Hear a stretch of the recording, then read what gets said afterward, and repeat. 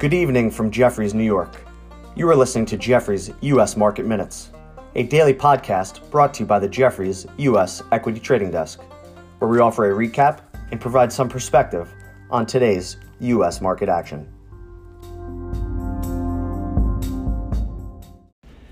Good evening, this is John Hartnett, and today is Thursday, May 27th. U.S. equity markets put in their highs midday on Thursday, yet still managed to close in the green, with the Dow finishing up 40 basis points, while the S&P closed up just 12 basis points and the Nasdaq finished flat on the day. And I know somewhere our mid-cap strategist Steve DeSanctis is smiling, as small caps are once again the best performers on the day, with the Russell 2000 closing up over 1%. And Thursday was the best volume day of the week, as traders' activity picked up today on a slew of earnings reports as well as macroeconomic data, before what is expected to be a quiet Friday tomorrow ahead of the long Memorial Day weekend in the U.S. We received weekly jobless claims this morning, which came in better than the consensus and at their lowest levels since March of 2020. The data was also encouraging as we saw continuing claims lower as well. The value sectors were notable outperformers on Thursday, and U.S. industrials were the best performing group, led higher by conglomerates, including General Electric, which finished the day up 7%. Aerospace and defense also outperformed today, on news that Airbus was preparing to boost its output. Also trading higher today was the financial sector, led higher by the banks on the back of higher interest rates. The 10-year yield traded as high as 1.62% on Thursday. Lagging the market today were the utilities and the consumer staple sectors as traders rotated away from defensive equities. Once again, many of the meme stocks saw significant moves to the upside today on huge market volumes, which led the most shorted basket to be the best performing factor basket again, finishing up over 3%.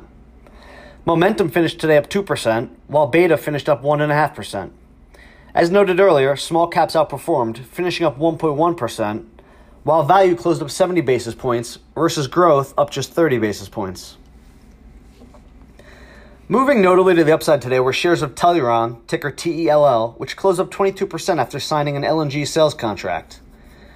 In the biotech space, Lantheus Holdings, ticker LNTH, closed up 17% on a positive FDA ruling on one of its drugs. Ford Motor Company, ticker F, saw its second day of gains, closing up 7% today and is now up 16% in 2 days. Today on a competitor upgrade and on the back of yesterday's strength from its updated financial guidance at its Capital Markets Day. Shares of competitor General Motors also closed up 3% today on news the company will begin restarting production at 5 of its assembly plants, which had previously been shut down due to the global semiconductor shortage. Trading lower today was shares of Anaplan, ticker PLAN, which closed down 13% on disappointing first quarter earnings. Okta, ticker OKTA, Dollar Tree, DLTR, and Workday, WDAY, were also all under pressure today on the back of disappointing first quarter results. This evening, trading higher in the after hours, we have shares of Yext, that's ticker YEXT, up 12% on earnings. Ollie's Bargain Outlet, ticker OLLI, up 8% on earnings. Salesforce.com, ticker CRM, is up 5% this evening on earnings. While Ulta Beauty, ticker ULTA, is up 5% as well on earnings. And Lionsgate Entertainment, ticker LGF, is up 4% on earnings tonight.